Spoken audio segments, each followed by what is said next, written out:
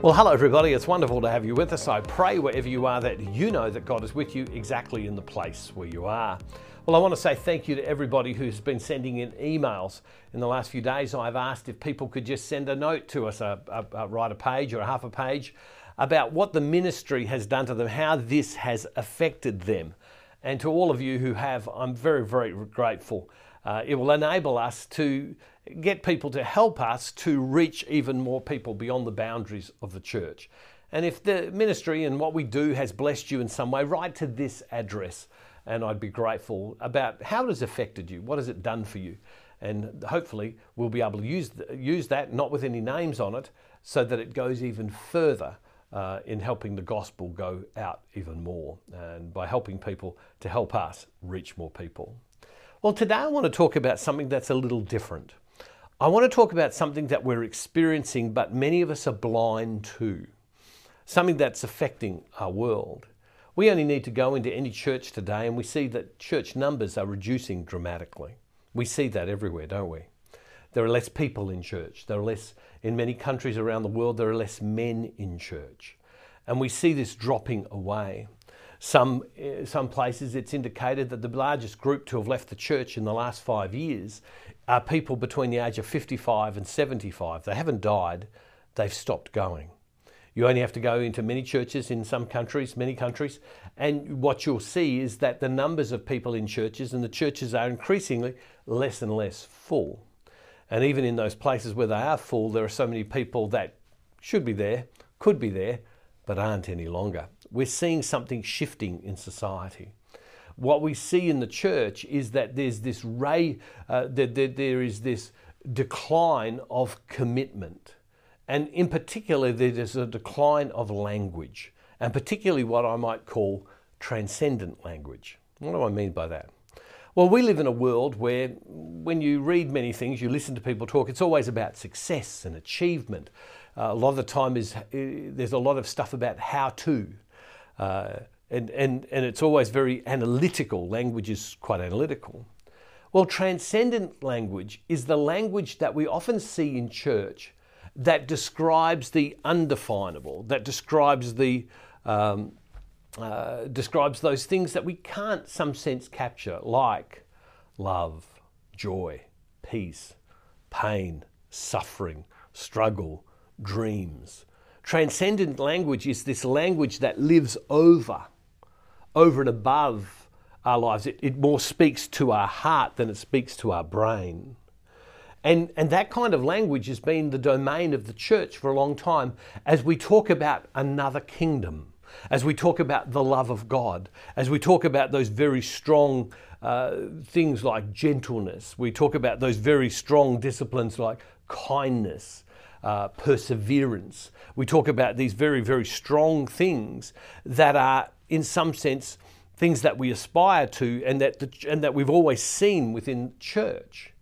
But now we don't see in the same way because we see that language declining. And it is for a number of reasons. It's declining because it's almost like a dialect or a code that we speak that gets passed down from one generation to another.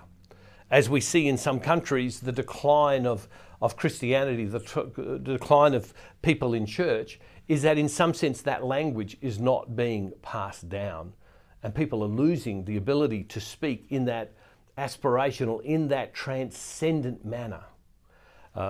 If we read, here's some language that you might call transcendent. If we go to 1 Thessalonians chapter 1, verses 3 to 4, it says this: "We must always give thanks to God for you, brothers and sisters. It is right, because your faith is growing abundantly, and your love of every one of you for one another is increasing. Therefore we ourselves boast of you among the churches of God, for your steadfastness and the faith during all your persecutions and the afflictions that you are enduring." This is what we might call aspirational language or transcendent language. It's above the everyday experience, and yet it alludes to the everyday experience. And so much of expressing our faith, our relationship with God, our walk with God, is this kind of aspirational language. And one of the reasons, as I say, it isn't continuing on is because as people are dropping away from the church and church numbers are becoming less, that language is becoming less among us, and it's almost like a learned language. There's another reason that it's dropping away, is because there are some forces in the church, some people in the church who suggest that the church should change its teaching. And it should change its teaching because, well, the world's values have changed. And in order to accommodate the changing values of the world, we need to change the teaching of the church in order that people would feel included, in order that people would feel accepted, and that their decisions are acceptable. The problem with that is that the message of the church essentially is truth. And can truth change because society changes? And what happens in the future when the values of the world change again? Do we then change the church's teaching again? Does truth change? Is truth different? Our truth might be expressed in different ways because we live in different eras. We're far more articulate, far more, in a sense, well-studied and academic than we've ever been. People are far more sophisticated in many ways than what they were in the past. But can we change truth? I would argue that we can't. But we can stop and we can say, but where's love? And so how do we love? Because some people accuse the church of being unloving. Some people accuse the church today of being cruel because it is not inclusive. Well, we have to learn love at the same time as standing in truth. And they're two conflicts that are very hard to do. How do you love and yet stand in truth? How do you stand living in the belief of what you have and see around you things that are in opposition to that? Some people would say, well, then change the church's teaching to just say this is okay. It doesn't work like that. Truth can't be changed. Truth comes from God. Another reason we're losing transcendent language is because on the other side, we have those people saying we just need to stick rigidly to the rules of old without question. That if we do things the way everything was done in the olden days, whatever the olden days are, that then we will be certain. There are some people that suggest that maybe what we need is a church that's much, much smaller but far more pure. And everybody else who doesn't keep to the rigid rules, we reject. But then again, is that not like the Pharisee who comes along and stands at the front of the church and says, look at me, God, look at me in the temple and says, look at me. I keep all the rules. I do everything I need to do. As a matter of fact, I even do more. But look at this tax collector, this sinner up the back. I'm not like him because I keep all the rules. But, and then when the tax collector comes along and speaks, he says, listen, I am a sinner and I'm not worthy. But who's the one that Jesus says is righteous? Jesus says the tax collector went home righteous, not the Pharisee who keeps all the rules. And it's confusing to us because if we want safety and no thought, then we just say, well, then stick to all the rules. And we should stick to the rules. Don't get me wrong. I'm not saying that we shouldn't. Don't hear me saying that we shouldn't. But should there be one standard for me as a committed, mature Christian and another standard in a sense for someone who's not saying that less is right, but rather saying that a person is growing towards maturity? Do we not need to discover new language to express love and gentleness and acceptance for people who are different to ourselves? Because we seem to be struggling with that. And so my prayer for you today, and my prayer is as that I share this today, is that we need to continue to keep speaking a language about the love of God, the grace of God.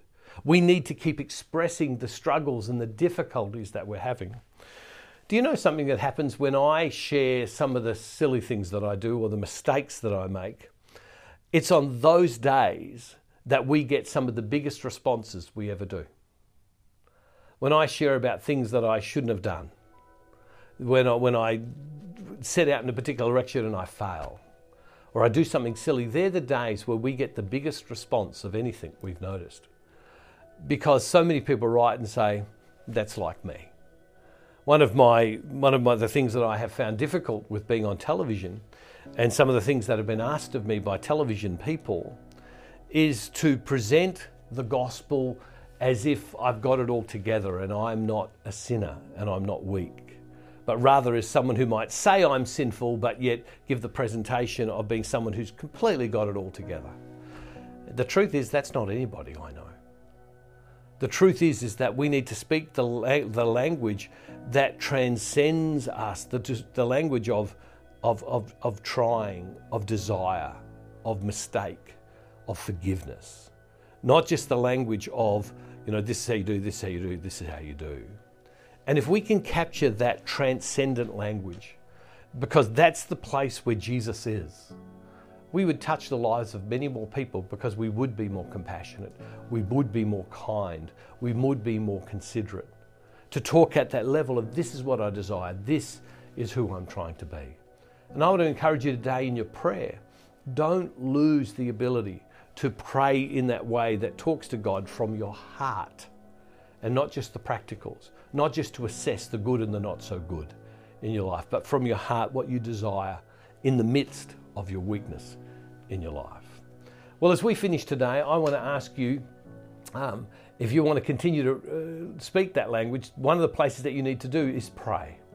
And prayer is such a critical part for us. Well, I wrote a book some time ago called Personal Prayer.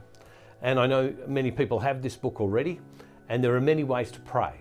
But I wanted to help people pray in a very practical way to be able to continue to capture that. And one of the things that I do is I write in my prayer journal my prayers out, and I write the things that I desire, the things I feel, the things that I am trying to do, and that aspirational, that transcendent type language is where I find that Jesus talks to me. And I want to encourage you to read this book if you haven't read it, or to pray every day. Now, I want to ask people if they just support us with getting the message of Jesus out. And I want to be able to give this to you if you support us, as part of just a gift from myself to you to say thank you for helping us share the gospel more widely. To all of our Faith Builder partners, thank you, the people who give to us all the time, on a monthly basis, and have gone into our website to set that up. You really are making a difference. To those who give from time to time, thank you. I'm very grateful. And as my gift to you, I want to send you this book, Personal Prayer, to help you in your prayer.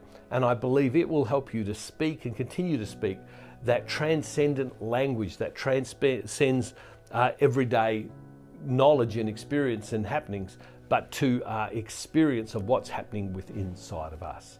You can go to the Give tab, or you can go to this address on the screen. And again, thank you to everybody who's written to me and told me how the ministry has blessed them.